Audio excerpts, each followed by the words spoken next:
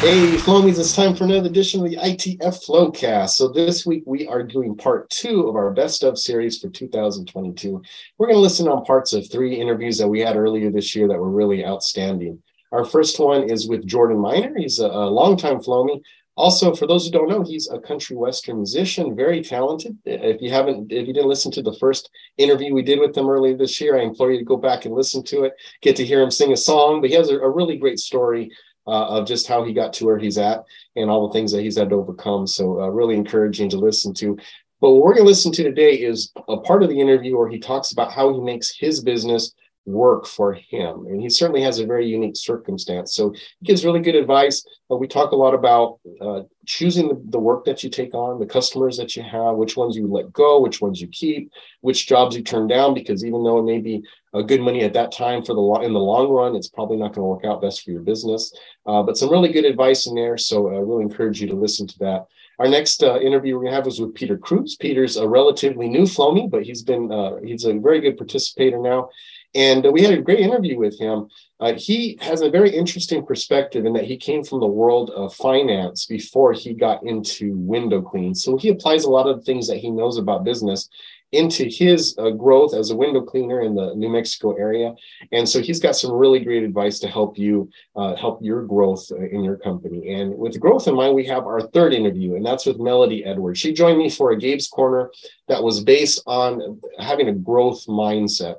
And this is one of my favorite interviews that I did in this year because it really hits on some things that are very important to me and really should be important to all business owners who want to stay healthy and relevant throughout their years in their company. Because we talk about how important it is to stay open to changes and some of the traps that we can fall into as a business owner, using our years of experience as only the only thing to guide our decisions that we make for the future, when everything in the world changes. And so we have to be flexible, and having a growth mindset is really important key in keeping that flexibility and helping us to be healthy long into the future. So I know you're going to enjoy all 3 of these interviews. So let's listen in and let's get started.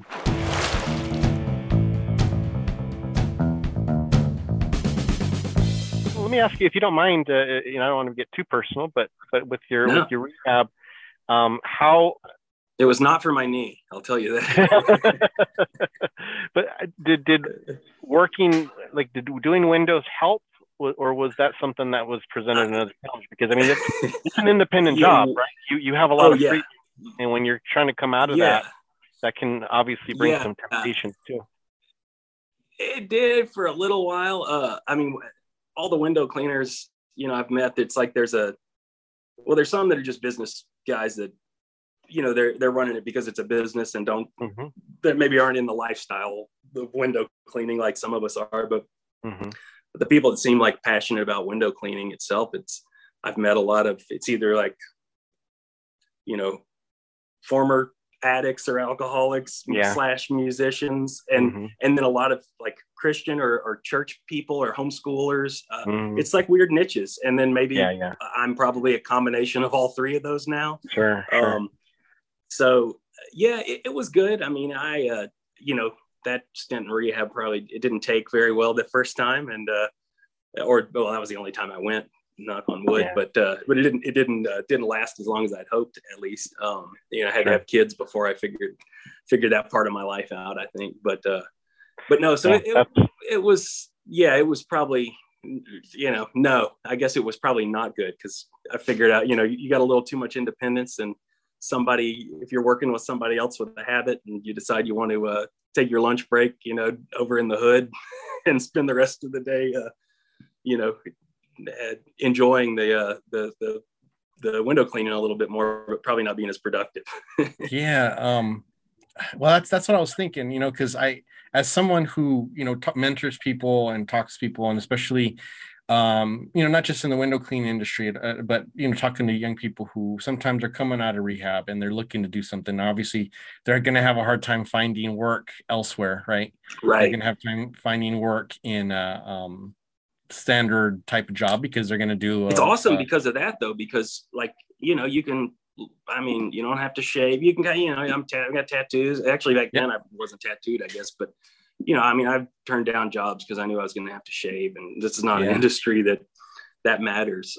So it's definitely a good I think if you've got a good mentor, like if you got somebody like yourself that you're working for, it's an awesome opportunity. That's what I try to instill in them. Whatever industry they end up going towards is like, look, if you want to get into that, more power to you, but you gotta be around good people. Because because you could go to Wall Street and they're doing coke on the lunch breaks and stuff too. Yep. So it's it's the same like we talk about it with our kids at school. And I tell my wife, I was like, look, this stuff, private schools, public schools, it doesn't, private school kids can just afford better drugs sometimes. Absolutely. It's all out there. You just got to, know how to watch for it.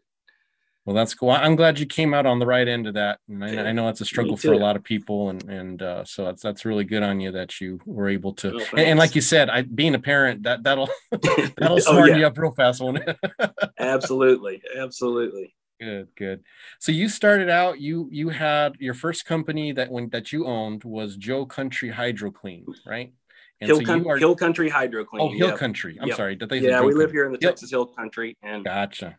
So Hill Country Hydro Clean, and you just before we came on, you were talking about how you're wanting to rebrand and you're wanting to kind of change things up. So, kind of walk us through a little bit of that history of your company, why you felt the need to rebrand, why you chose the initial name in the beginning, and kind of how this experience is going for you so far. Yeah. So, I guess one of my choices at the beginning, trying to pick a name, for a band name or for any name, that's the hardest part, I think.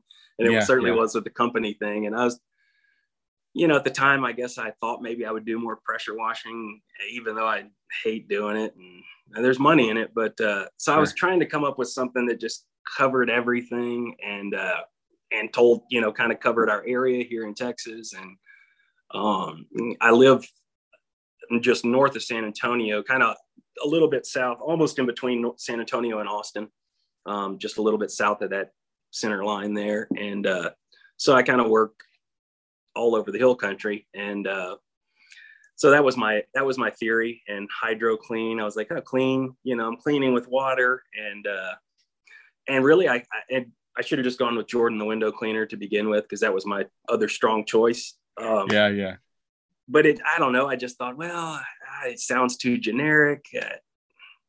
And I guess at the time, I don't know if I knew about Luke the window cleaner, but, or maybe that was, I don't know. You worry about, you overthink all this stuff. So, right. Oh yeah. I totally did too. Yeah. So, but then in fact, I kept that name longer than I intended to, because my buddy that did the logo was so awesome that I was like, man, this logo is great. But then I was like, I know this guy, he can do another logo that's probably just as cool or cooler. Sure. So I reached out to him a month or so ago, and he was like, man, I've got to finish up some stuff for Garth. Can you wait a couple of weeks? I was like, Garth Brooks or Garth from, from Wayne's World. Yeah, I was either one would be cool. Yeah, so he was finishing up Garth Brooks stuff. I was like, oh, wow, awesome. Yeah, I can wait on that. So so he just sent me new logo stuff, and sweet. So I got to get the new cards made and switch everything over. But I thought, man, if I keep waiting, the longer you wait, the harder it gets. Absolutely. Well, I had let me see if I think I took my hat back. I had my other hat on that had our logo on it, but we have, actually I have this right here. I don't know if this can see it, but this is our logo. Oh yeah. This little, we call it the window cool. Dude, right? And I started with that. This is like when, like you said, like a free license image, and we just doctored it up a little bit. Anyways, about 2 years ago when we were doing our rebranding, I was like, oh, we got to change the logo up. We got to do this. And I had submitted, I got different, other little guys to replace him. Everyone had a fit. Everyone had a fit. I was like, no, you can't change the window guy. He's been with you forever. So we just made him a little cooler looking. We changed him up a little bit, but we kept the basic concept on it. So it just freshened it up a little bit. But like what you said, man, once it gets hooked, it's like there's a certain point where it's really hard to change without really making people upset. Yeah. Well, and I was actually speaking to Mike Nichols about it, I guess last year, and because I think he had done, gone through a similar change a couple of years ago, and He's the, it's the window guys now. Yeah, and he was like, because that's what I was like, everybody just calls us Jordan the window cleaner. It's all referral pretty much, and they just say call Jordan the window cleaner. Right. And he was like, yeah, they just call us the window guys, and I thought that would be simple. And so that was kind of, I was like, hey, if Mike gives me the okay, then I'm probably making a good decision. Very cool. Hopefully. Very cool. Yeah. No, Mike's a good judge of that type of stuff. So I'm glad that you had him to talk to. So so you made the change. I know one of the things that's been important to you is having flexibility. So what are some of the things that you're doing? Well, first of all, why is flexibility important to you? How are you using that? Because everyone uses their flexibility different ways. Yeah. Why is it important to you? How are you using it? And how are you making your business work for you as opposed to being stuck working for it?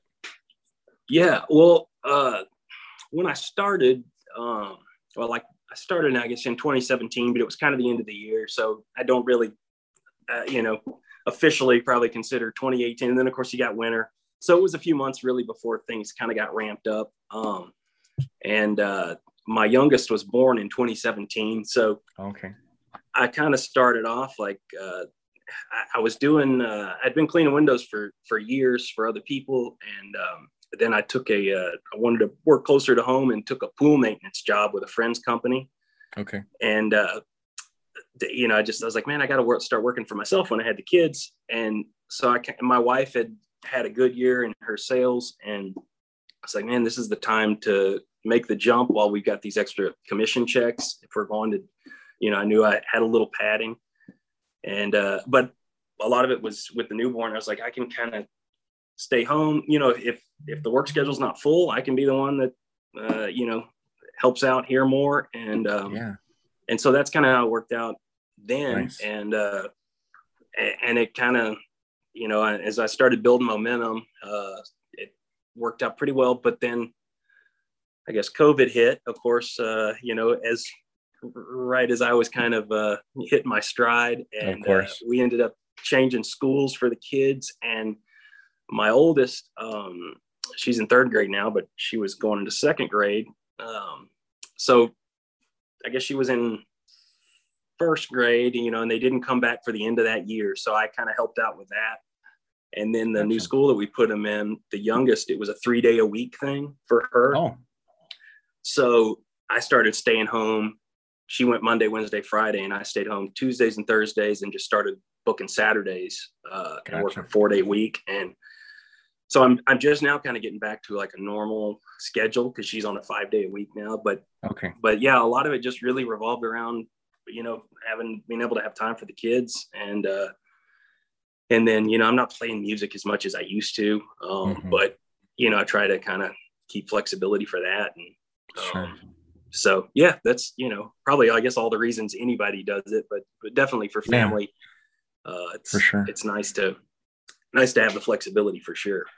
So tell me what, how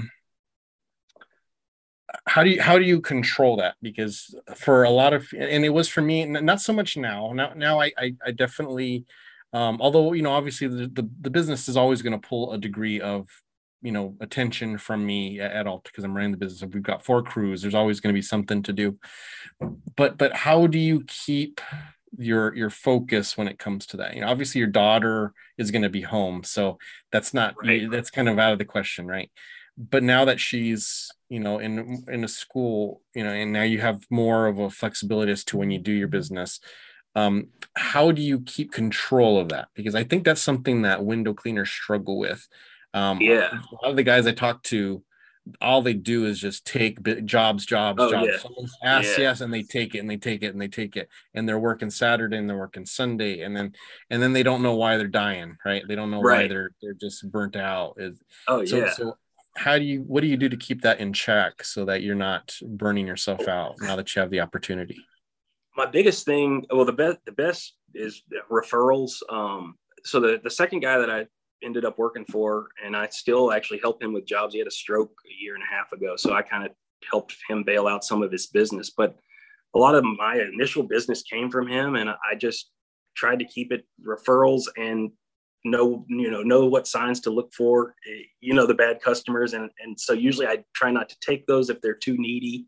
And I never take a job the same week. Like, even if I have availability, I'll tell people I'm booked out at least 2 weeks usually, and I'll try to fit you in, which usually makes it look like I'm, you're like, oh, I'm so in demand. Yeah, I'm swamped.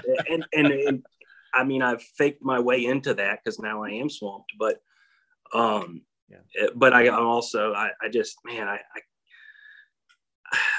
I guess the biggest, I love working by myself and not having to deal with people. And so those people, like, I value that so much that I know what not to get into now. And sure, I mean, I've certainly taken those jobs where you're just like, why did I do this? And I'm still guilty of it. Like,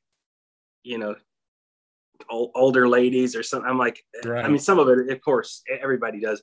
But I mean, there's some that when I say older, I'm like, this is just a divorcee that just wants a deal. And I feel bad. I'm like, I shouldn't be given discounts or, all right, I'll fit you in.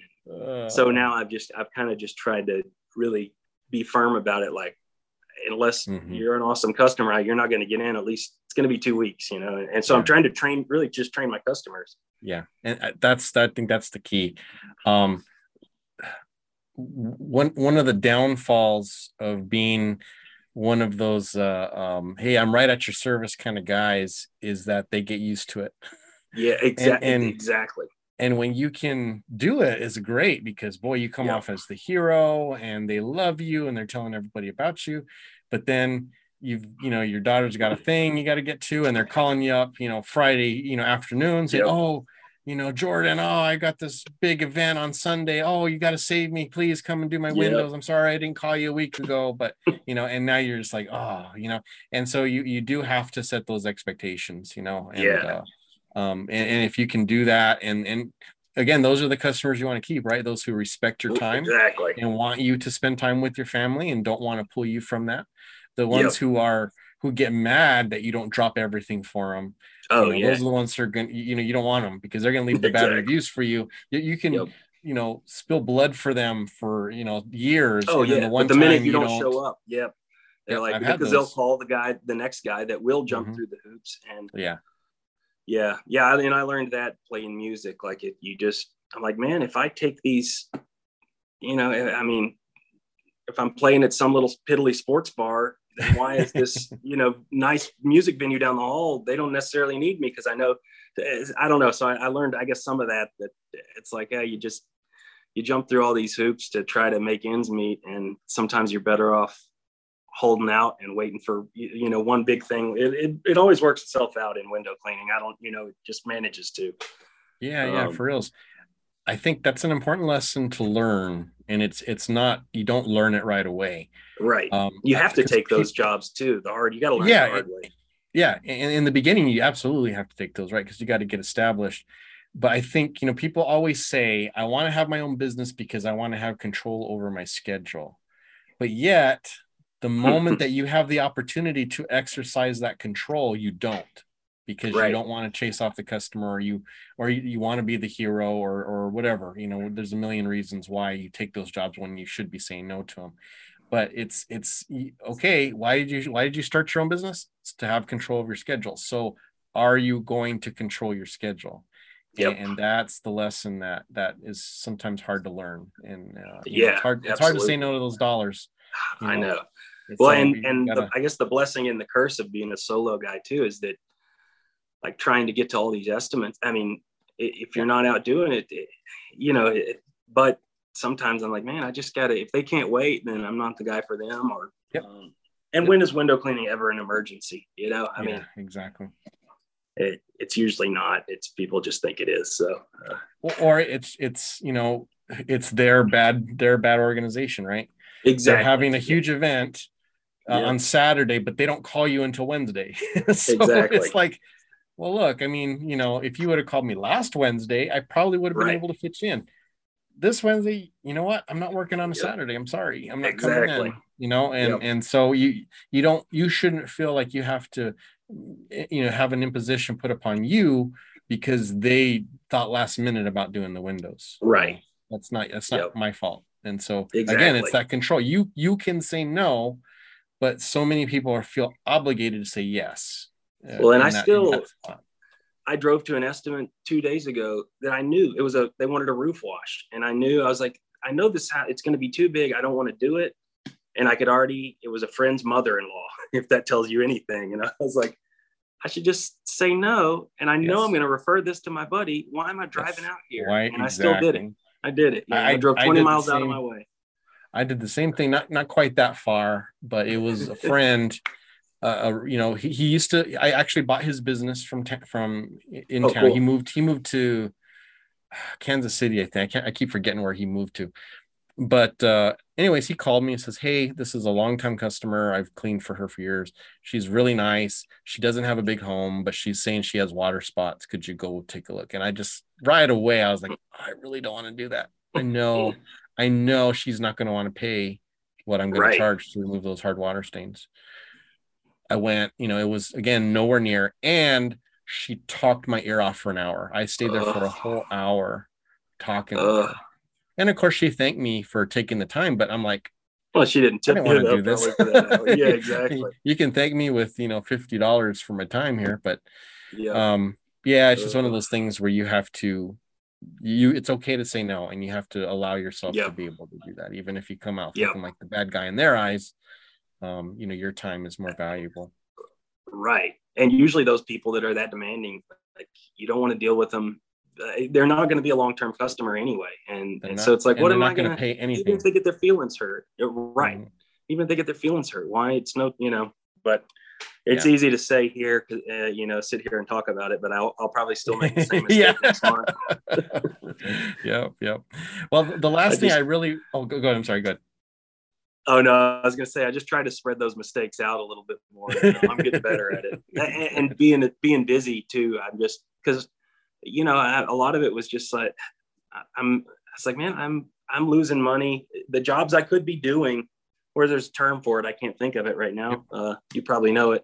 Sunk cost. Yes, it's the it's the sunk cost sunk cost fallacy. That you've already exerted yourself at a certain thing. You have the need to go through with it because you feel like if you don't, you've wasted whatever you put into it. And that ruins a lot of businesses. So because the estimate, so you accept the lower cost job, and you're losing money on something that would have paid you double.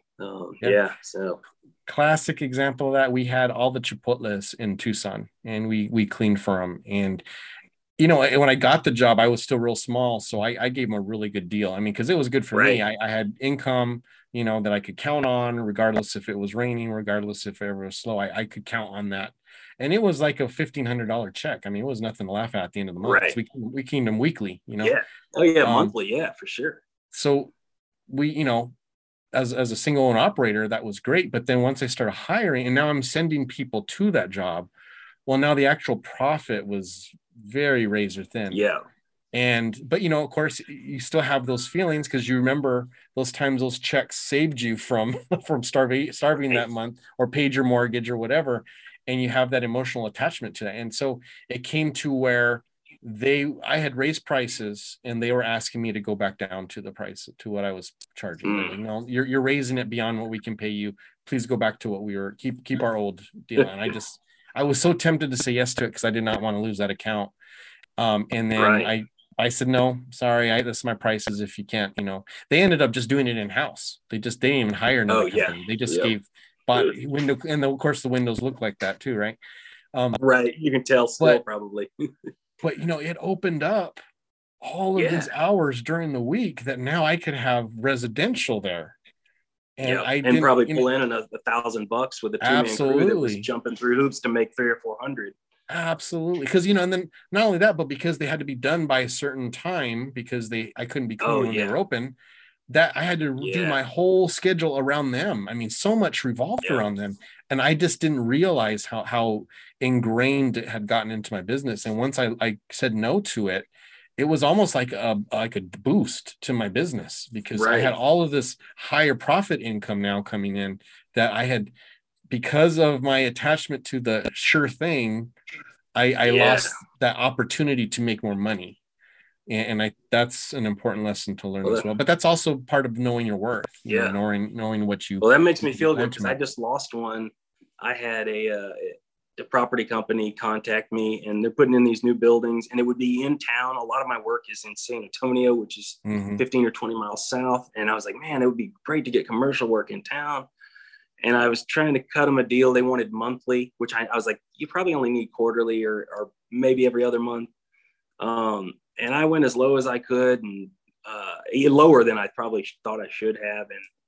And then they said, hey, go back and bid this other building too. We got another. So I was like, cool. They like this price. And then nothing. And I reached out to the lady again, and, oh yeah, we actually just got somebody to do a one-time clean. And I was like, so they're, all this stuff. And even my wife was saying, like, maybe lower it a little bit more. So we, it's a sure thing.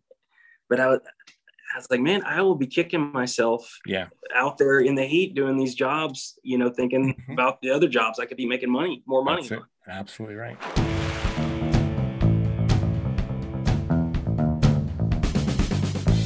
But it's coming along, and I just hired somebody in the office that I'm hoping is going to take a lot off my plate. Nice. It'll help me balance everything out. It's worth. I know a lot of people kind of get nervous about getting office help and delegating some of those decisions to someone else because it's your baby, your business is your baby. But exactly. There's definitely what do you call it? Kind of a learning curve in the beginning, but once that person knows how you like to run your business, man, it is such a relief, to not have to deal with the day to day. When we talked one time. And I understand the psychology of it because I was the same way in the field. Like, I didn't trust to just leave them because I had a certain way, and I'm very particular, being, I guess, an accountant, anal. So, but fortunately, I finally found the right people, and they've been with me a long time. One of my employees has been with me going on 10 years. Nice. And everybody else has been a long time. And I obviously learned how to run the business better in order to retain good people. So that was a learning process too, because sometimes you get desperate and you hire someone just because you're desperate and you regret it afterwards. Absolutely. Absolutely. And that says a lot about your business to customers when your employees have been there for 10 years. And I don't think, because, and again, nothing wrong with this type of business model. A lot of companies kind of have the turnover model, where they just pay low. Someone will work there for 6 months. They quit. They just hire someone else. And they're just kind of continually cycling through employees. No, I'm sorry. That's stupid. I know you're being nice. You're just making your life miserable, because I kind of went through that myself. And you just, you have to come to a point and realize I have to take this up, and you have to take care of your employees because they take care of you to a certain degree. And investing in them is an investment in the business. You want them to achieve their dreams too, not just be a slave driver. And in the long run, it helps you to what you want to achieve. So you're not, if you think I'm just going to hire these minimum wage guys and keep hiring and firing them, you're never going to grow. You're never going to grow, really. And you don't have the consistency, But if you get a guy who's been there for 10 years, your customers develop a relationship with that person. And it's a girl too, so it's not a guy, but even better. Yeah, even better. Yeah. I mean, and especially if they're in the office and talking, it's like, when they call, even though they don't get you, they still feel they're getting the company. And I think that it's that transition from moving from you being the face of your company to your culture being the face of your company. Exactly. Because if the culture is that way, it doesn't matter who's going to talk to the clients, they're going to reflect that culture. And that's what you want them to be focused on. And that's when they're going to be loyal to you, because they know that no matter what happens, the same culture is going to be there, and that's who they want to be a part of. That's right. I always tell them I want them to love my brand, not Peter. Where's Peter? Even, and that happens sometimes. The girl that I have that's been with me a long time, her name is Ruth. And they'll be like, well, where's Ruth? Ruth today. this crew's great. I read one of your articles you wrote about the A team and the B team. And I explained that, we don't want to make them feel like there's an A team and a B team. We all want to be the A team. Yeah. Yep. And there's, we want them to love Clearview, not, Gabe or Ruth or Julian. Yes. I'm just throwing the names of my employees. We want them to love the brand. It's like when you go to Walmart, you don't go there because I love that cashier, Lucy. I hope Lucy's there today. I'll buy my groceries if Lucy's there. You don't go for the cashier named Lucy. You go because it's Walmart. It's a brand. And that's the same way I feel about my company. Yeah, awesome. Very cool. Well, that's really good. Now, because of your business background, like for me, for instance, when I started, like I said, I probably went about 12 years where it was just me. I was a sole proprietor, had no business background. I kept everything in a paper calendar. I had a Phoenix map that I would, flip to. I remember the first time I actually got a physical GPS thing that was on my I just thought I was like a rocket scientist after that. Now we're in the world of CRMs. Now we're in the world of other companies selling us things to help us to manage. So let's say I'm a new guy, I'm coming in. What recommendations would you give to me as far as CRMs, or any type of organization that I should keep in mind as a new window cleaner? Well, when I first started, I obviously was familiar with QuickBooks, which is pretty much the accounting software that I think lots of businesses our size use. Mm-hmm. So I was able I figured out a way to, it's an accounting software. So I figured out kind of a way to put it in there as a quasi CRM. I figured out a way to do it, but it wasn't, as a true CRM. Yeah. So I finally started researching, and there's a lot of good CRMs out there. Mm-hmm. So, I'm not putting down any of them. Obviously, one of my considerations was price. So I personally, our company uses the customer factor, which is one that a lot of people use, because first of all, price, it's unbeatable. And it's fairly, the support could be better, I think, and more information on it, but for the price you're getting, it's a bargain. And not only that, once you learn it, you know it. My office knows it. My office knows it better than I do. They're continually pointing out different things. Hey, if you would do it this way, this would make it easier for your techs, and this would make it easier for. I'm like, oh, I had no idea if that was even a feature. So you do learn it, and the times that we've had to call, they've been pretty on. We really haven't had. They're nice. You talk to the owner usually, which sometimes I'm like, is there more people that work there? They have a gajillion customers, but overall it's very good, and it's, really helped us a lot. Like I said, the last 3-4 years, big things have happened. Water-fed poles, implementing a CRM, getting a physical office that's not at my house.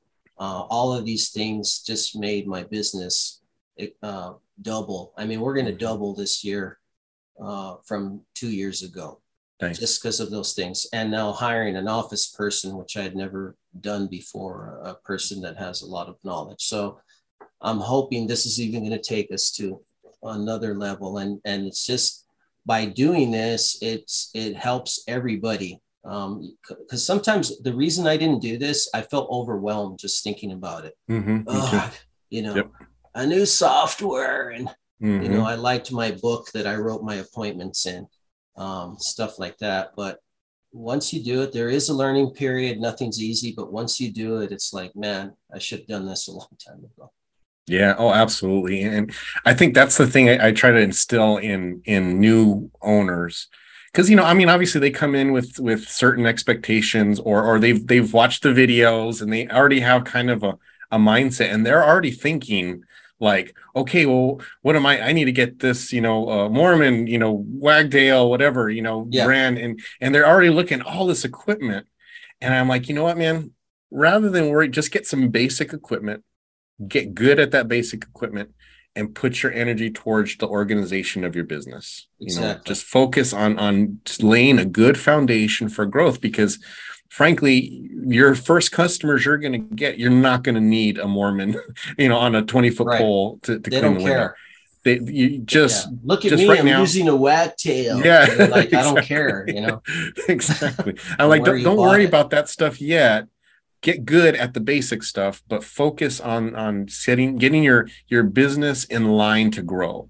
Because if you were like me, and here, we got started, and I just literally just was handed squeegee and a pole and a bucket, and it was like, here's some jobs, go do them. And I had like an hour of training from the person who I bought the stuff from.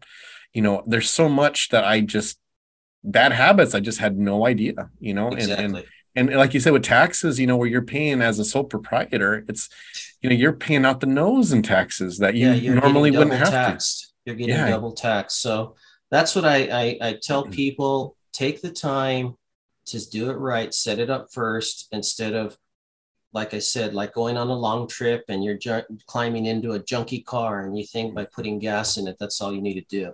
The tires are bald. There's no oil. You get going, and then halfway during the trip, you have all kinds of problems. And that's the same way with a business. Yeah. Do all of those things at the beginning, then you don't have to worry about it anymore. It's done.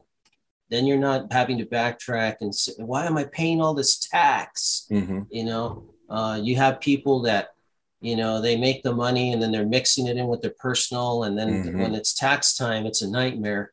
And then you end up, you didn't do quarterly payments if you have it set up like that, and you owe $15,000 in tax. It just accrues so quickly. So. Yeah, I never owed that much, but I did owe like $5,000 one year, and it might as well have been $15,000 at the time. It's a lot of money to owe. It is, and it's, and the thing is it was money I should not have had to pay if I would have been structured properly.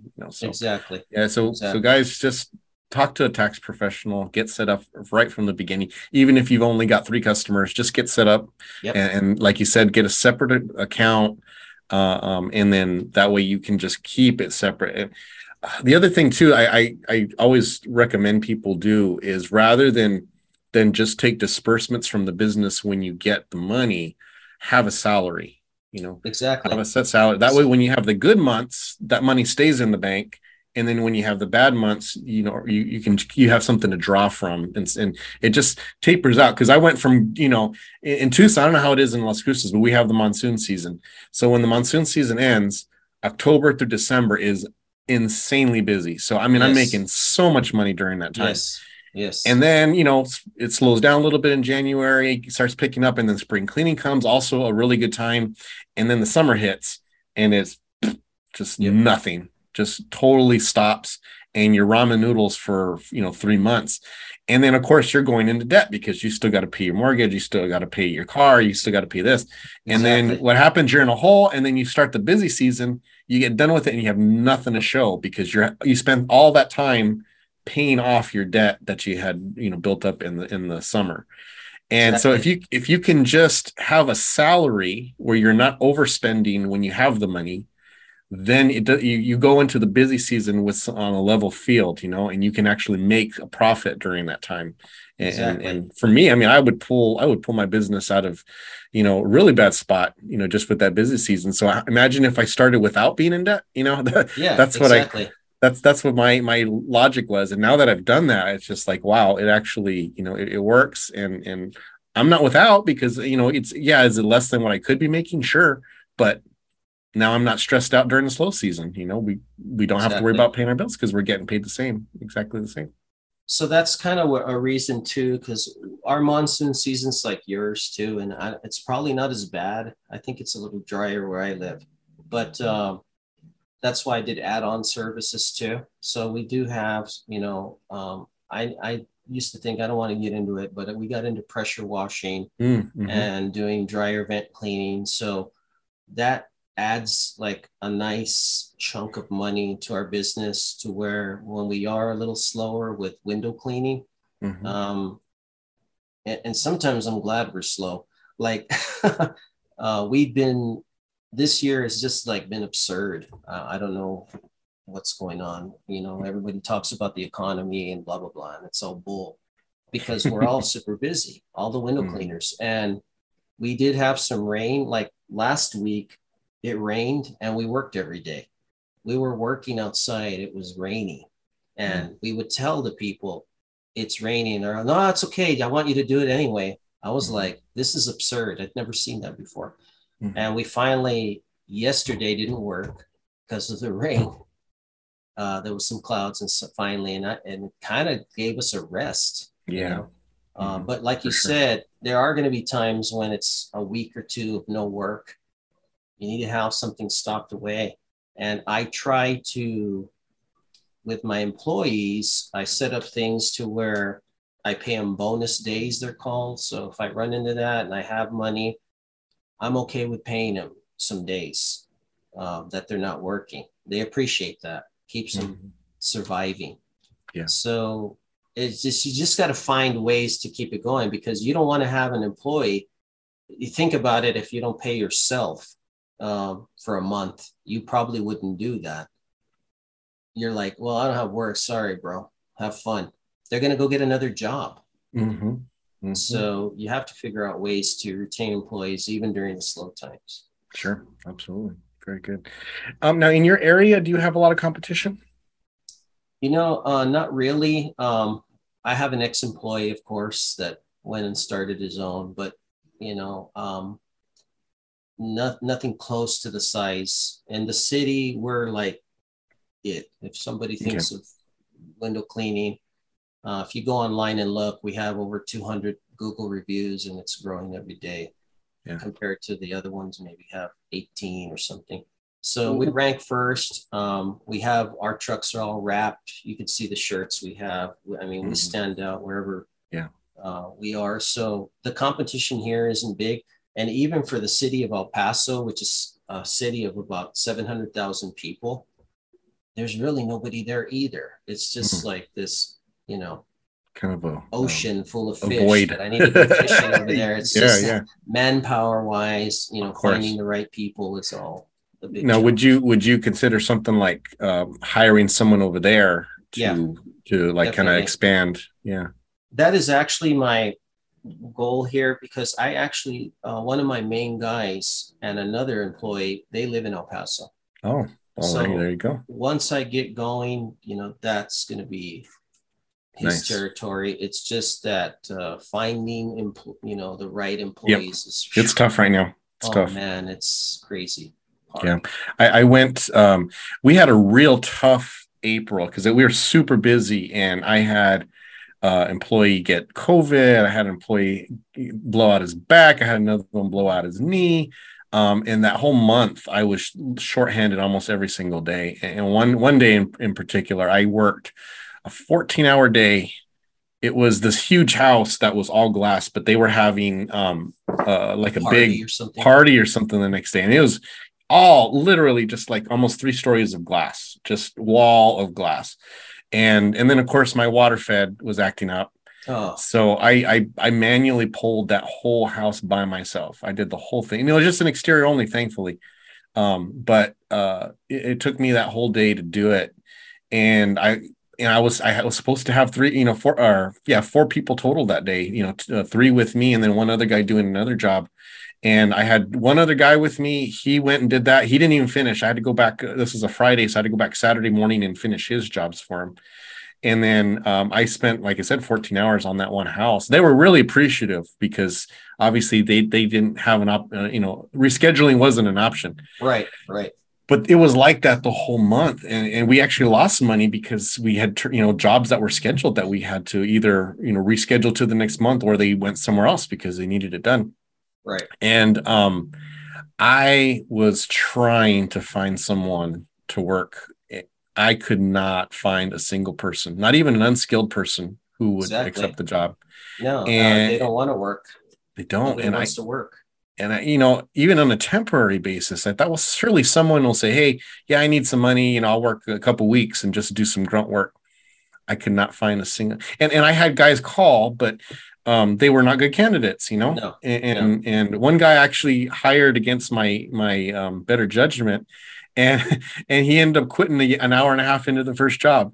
Yeah, exactly. You know, he walked down, sat by the truck. He pulled out a bucket and just sat by the truck. So I'm not working. I'm done. This isn't for me. I'm like, you gotta be kidding me. I was trying to hire. I had set up 4 interviews. None of them showed up. It's just crazy. I mean, and it's like, and I'm really picky now. And, you know, the people that I have are all like top notch, and I'm not going to upset that, you know, chemistry that I have by, because it's not worth it. No, it's not worth it. So, I'll if I have to, push come to shove, I'll go out there like you. I think you're like 10 years younger than me though. So, but I'm 47. I'm not too far behind you. Yeah. 47 is good. But I mean, I do like getting out there sometimes. I recently, it was one of the hottest days of the year, and I worked all day, and I had to get on the roof because we were doing a dryer vent, and I almost got up and I almost like fainted. I didn't realize I was getting heat stroke. Wow. So but you know, push comes to shove, I'll get out there, but that's not efficient use of my time either. You know, so and that's where I got to the point is, you know what, I better serve my company by being in the office. And I still love it. Like you said, I'm the same way you are. I love cleaning windows. I love interacting with customers. So I don't see myself being totally out of the field, but I only want to be in the field 1, maybe 2 days a week. And the rest I want to devote to doing the running the business. And thankfully I do have a really solid crew right now. And I have people that I can count on, and I'm going to be losing one right now. He's looking for another job shortly, but you know, the guys that I got, like you said, we have a good culture, we have a positive atmosphere, and it's like you do not want to bring anybody in to mess that up, you know. Yeah, because that's a compensation to your employees when they know they can come to work and there's no drama, there's no backbiting, there's no office politics. They can just come, do work, get rewarded, and be appreciated, you know. And that's what we want to make sure our employees feel that way. Yeah, and I have amazing employees. Whether or not they feel that way about me, no, I'm just kidding. We had our during, it was COVID, but they threw a surprise 15-year anniversary party last October, so that was pretty cool.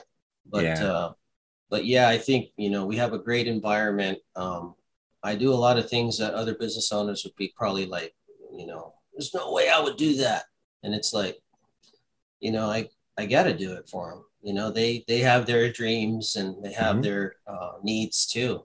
So some of them have families with kids. So if we help each other, everybody wins. So that's kind of my philosophy.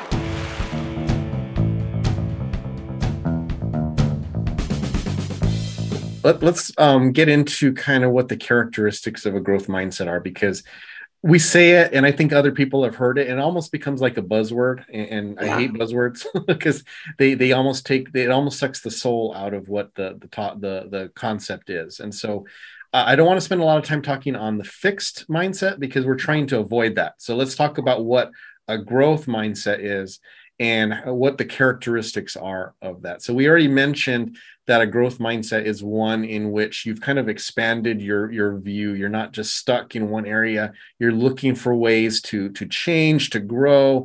You're not afraid to take on challenges. So let's talk about some of these characteristics, and we'll kind of go back and forth on each one. So the first one that's listed in this article that I got this information from, which is belief in development over time. So that means that if you don't have a skill, you can take the time to learn it and to get better at it and to be able to utilize it in your business.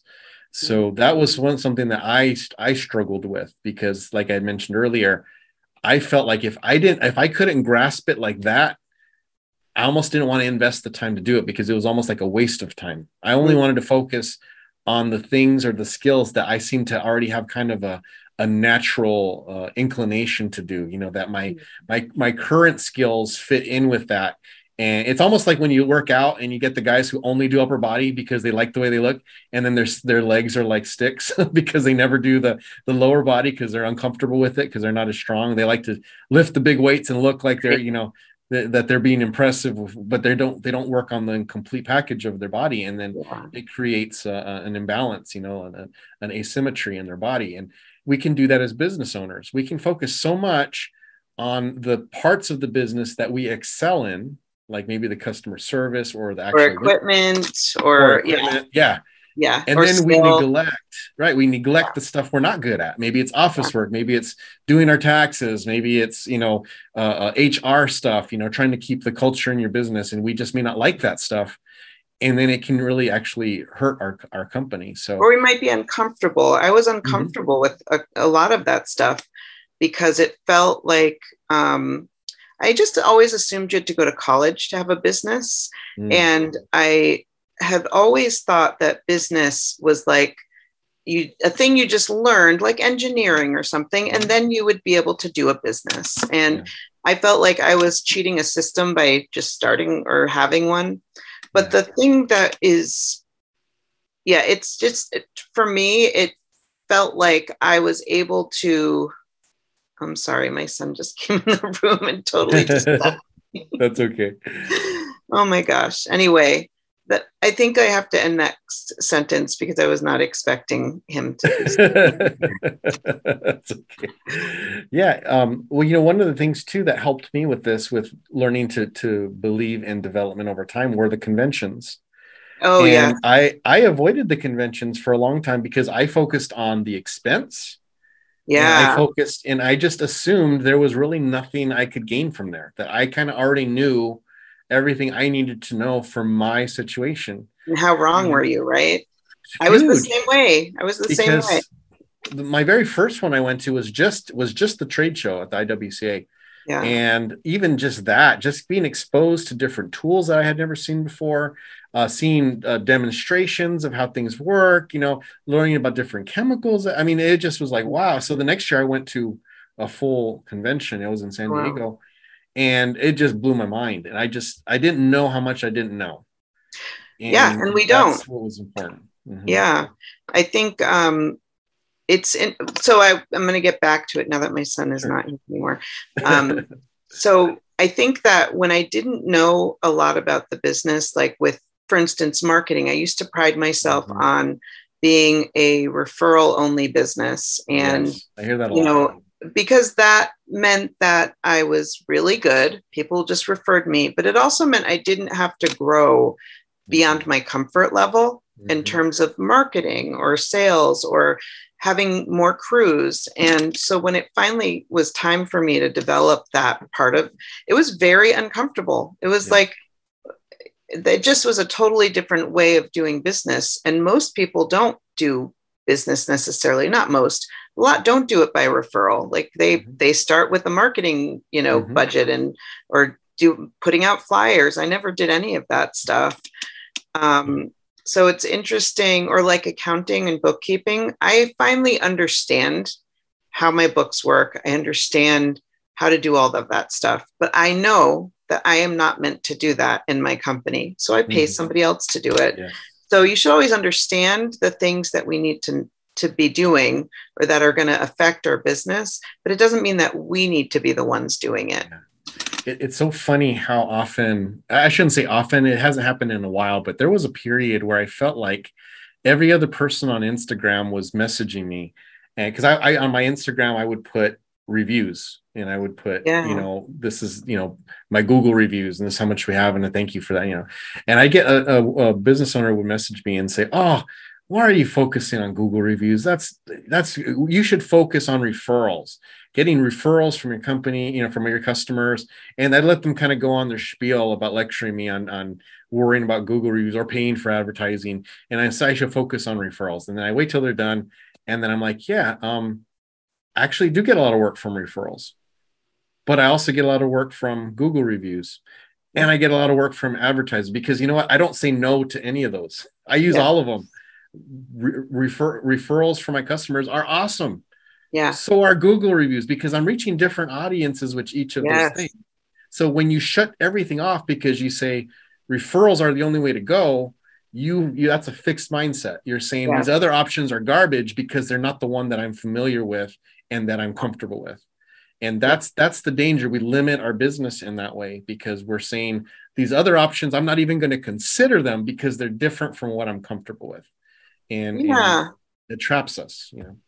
I'll be vulnerable for a minute and say that there have been many times in this industry where I could not accept information from other people because it felt like like it was hurting it. Like if I acknowledged that somebody else might know something more than me, that they would see me as being stupid. And that's obviously a high school, you know, young person chip on my shoulder that I was holding on to. Right. Yeah. And it's something I still have to work on. You know, I still have to be like open to hearing people, what they have to say, and understanding that people, like, there are people who have been mentoring me for years that I couldn't hear the information they were saying to me 5 years ago.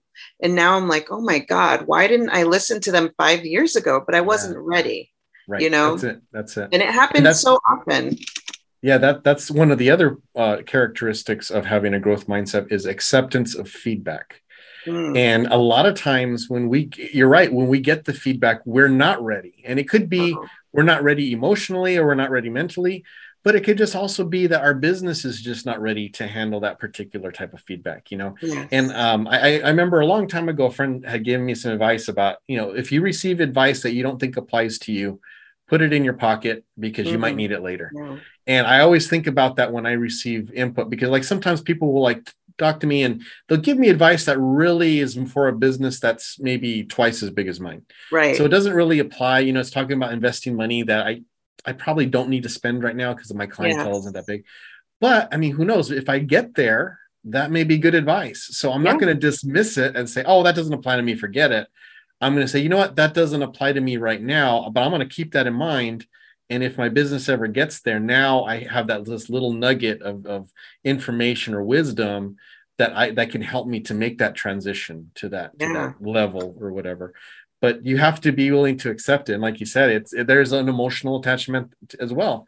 Because here I've been doing this for 20 years, and now maybe someone who's been a window cleaner for 10 years gives me some input. Am I going to say, oh, what can a guy with 10 years tell me? I've been doing this for 22 years. And we get that a lot, right, on social media. Oh, totally. Totally. So if we have a growth mindset, we're not going to dismiss that. Now we may dismiss it after considering it for a while. Yes. And we may say, after taking this and this and this and as a factor, I've decided I'm not really going to use this information. I think it's short-sighted.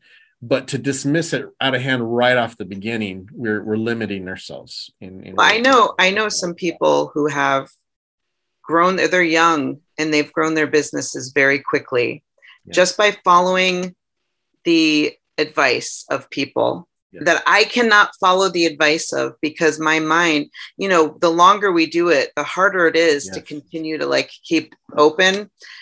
But also the longer I've done it, the more I know that I don't know a lot, you know? And so I really have always envied these people who can just like attach themselves to the information and move forward, and they're killing it. But that's not going to work for me where I am, because I have to do a lot more work on, you know, everything in here in my head. And they're at a different place. They're a different person. They have a different situation. So it's like, sometimes you know, that person who only has maybe 3 years in the business, they have advice that I could take, that they've done something. And if I was ready to hear it, like, they could actually help me. And just because they've only done it a couple of years doesn't mean that they don't have something helpful. And sometimes those young guys, they've got an angle that they're looking at the business that we've been stuck over here. Totally. And they're looking at it from over here, and they're seeing stuff that we're just not seeing. And so we have to think of it that way. And maybe we're missing out on something that they see just because they don't have all the blocks up from being in the industry for so many years, you know, or the patterns or the habits or whatever.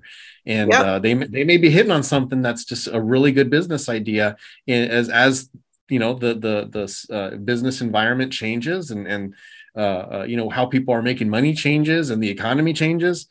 Man, we can't be closed off to that for sure. No. Well, and I think, Gabe, just one more thing is that you and I have been in the business a long time. And when we started, there was not the kind of information freely flowing the way that it is right now. And so I'm kind of more forgiving of myself for not being able to just get with it a lot of times, because I had 10 years or 15 years of like just me trying banging your head against the wall. Yeah, banging my head against the wall. Undoing those patterns takes ages. It takes so much work. And it's something I actively work on all the time.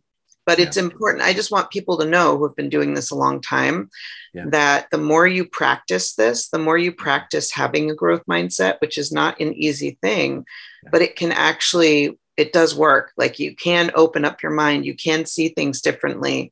It takes a lot of work, really. And humility. Yeah. Well, that's the big one, is humility. Yep. And that's a hard one. And with humility comes closely with the next step, and that's getting inspiration from others. I think when you're a successful business owner, or even if you're not, maybe you're trying to get there, you're not quite there. When you see other companies succeeding, or kind of just at least getting like a good, getting some fire under them, or getting some good press, or they're hitting big on social media, and it's a tendency to kind of feel jealous about, and maybe you're even resentful. Like, I've been doing this for 15 years and here's this guy 3 years. And now look at how much work he's got or how much attention he's getting. And we can easily kind of fall into that realm of jealousy or even getting bitter that maybe it just seems like they didn't have to work as hard as we did. And they're getting the things we're working for. But if we have a growth mindset, we can take inspiration from that, because then we can say, oh, wait, hey, they've only been doing it 3 years and they're doing, well, what are they doing that's working for them? Maybe there's something that we can learn from, right? Or we can just be happy. I mean, there's something to be said about being just happy for other people's success. It's another practice right there, that is something that if you're somebody who struggles with that, like I'm very much happy for most people, but then there are times when it's just so hard to be happy for them because of the struggle that we go through. But we don't know everybody's struggles. We know nobody's struggles because we're not living them. And a lot of times what we see on social media is the good side, right? Of course, we see it's because it's curated, and of course they're putting their best foot forward, their best face forward. Everything's edited, everything's done, and so we're seeing the final product. We're not. Why do we forget that? We always forget that in the moment. Yeah, we do.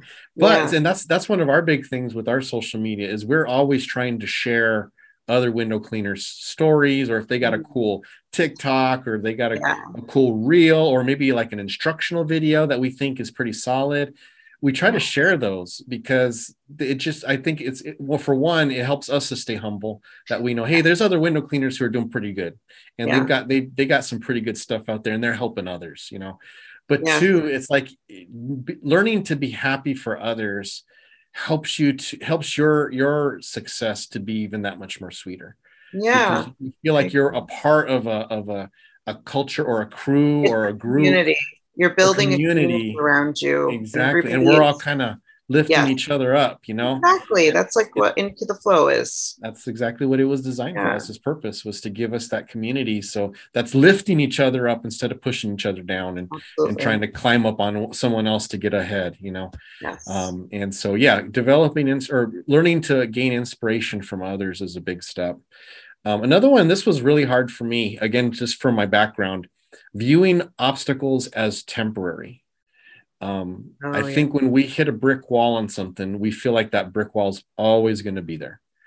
And this happened to me when I first started hiring. I was a sole proprietor for years, I think for like 10 years before I hired my first employee.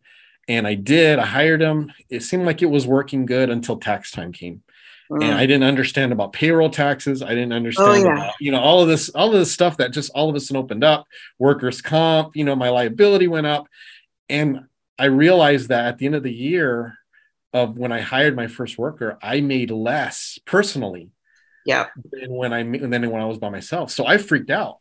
Yeah. And I backed off, and I didn't lay him off. I think he quit. It was kind of just that it ran its course. So he left, and I just didn't hire. And I went back to just being a single owner operator.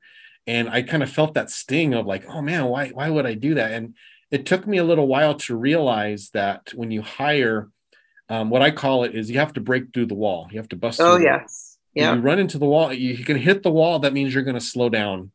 Yeah. But once you get past the wall, if you can break through it, now you're in a better position to run faster and you're able to go without that. And once you hire an employee, then your profits do eventually go up, but initially they're not. And so being prepared to, okay, there's going to be an obstacle here. It's going to take a little bit of time and effort and energy to overcome it. But once I overcome that obstacle, there's benefits and there's prosperity on the other side of that, and being willing to go through that, I think I actually am somebody who sees a wall and then tries to find a ladder to get around the wall. But mostly what gets me is the exhaustion of running into those walls. Yeah. When we're all pretty tenacious as business owners, but I experienced it this past week where my exhaustion got so severe that it was like burnout, basically. Mm-hmm. It was just like a burnout. And that's what usually, like when I used to have employee issues, that's the thing that would happen. There'd be a burnout of nothing's changing. And the thing that I've taken to is gentle extreme ownership, I call it, where I believe that really I can solve any problem. If I consider it to be not my fault, but like under my responsibility, then I can literally solve any problem. Awesome. That's a growth mindset idea. Yes. And so I always think like that. Yeah. But it doesn't mean that I don't experience that, the burnout, which is the thing that's killer. Along with your thing of like backing off, it's, the same kind of thing. You back off because you don't like that feeling, or you don't like how that hurt, the sting. Yeah, it's tough. Yeah. I kind of went through my first view of an obstacle as temporary with water-fed, because I've always been a traditional guy. I just never could afford a system. I was, single owner operator. I had small accounts. It was, 20 to 25 hours a week I worked. So I just never could justify investing in water-fed. And then we picked up this car dealership, and I just couldn't. If I was going to take this job, I was going to have to buy water-fed. So I said, well, I'm going to be doing this once a month. It will pay for the system. I bought the system. I started doing the work, and I struggled with it. I just felt like, oh, this is garbage. Why? Here I'm doing, and I'm getting streaks. I'm getting spots. I'm getting, drips after the fact, after I'm leaving. Why am I going through all this hassle? And I could just be pulling this manually, doing old school, 20-foot pulling and get it done. It's going to take me longer, but at least it's going to look good. I'm not going to have to go back, And I had a real negative attitude towards it for a while. And then I just finally was like, well, wait a second. There's other window cleaners who can do this. So obviously it can be done. This is an obstacle that can be overcome. Yes. I just haven't figured it out yet. So instead of sitting here whining and complaining, why don't I go try to find people who have done it and get their advice? And I did. And that was probably my first introduction to the pro window cleaning group, that's when I started asking. I made a lot of connections there. And a lot of those guys that I made connections early on are some of the ones who started into the flow, Yeah. But that taught me a lot, that just because I may struggle at something and maybe I can't see the solution to it, that doesn't mean there isn't one. I just need to find who has the answer to that, and then try to learn and apply that, Or watch the YouTube videos until you find the one that resonates with you. Yeah. Yeah. Watch the YouTube videos. Yeah. So just knowing that any obstacle we face, it's temporary. Totally. It's only permanent if we let it be permanent. That we can figure out how to overcome that.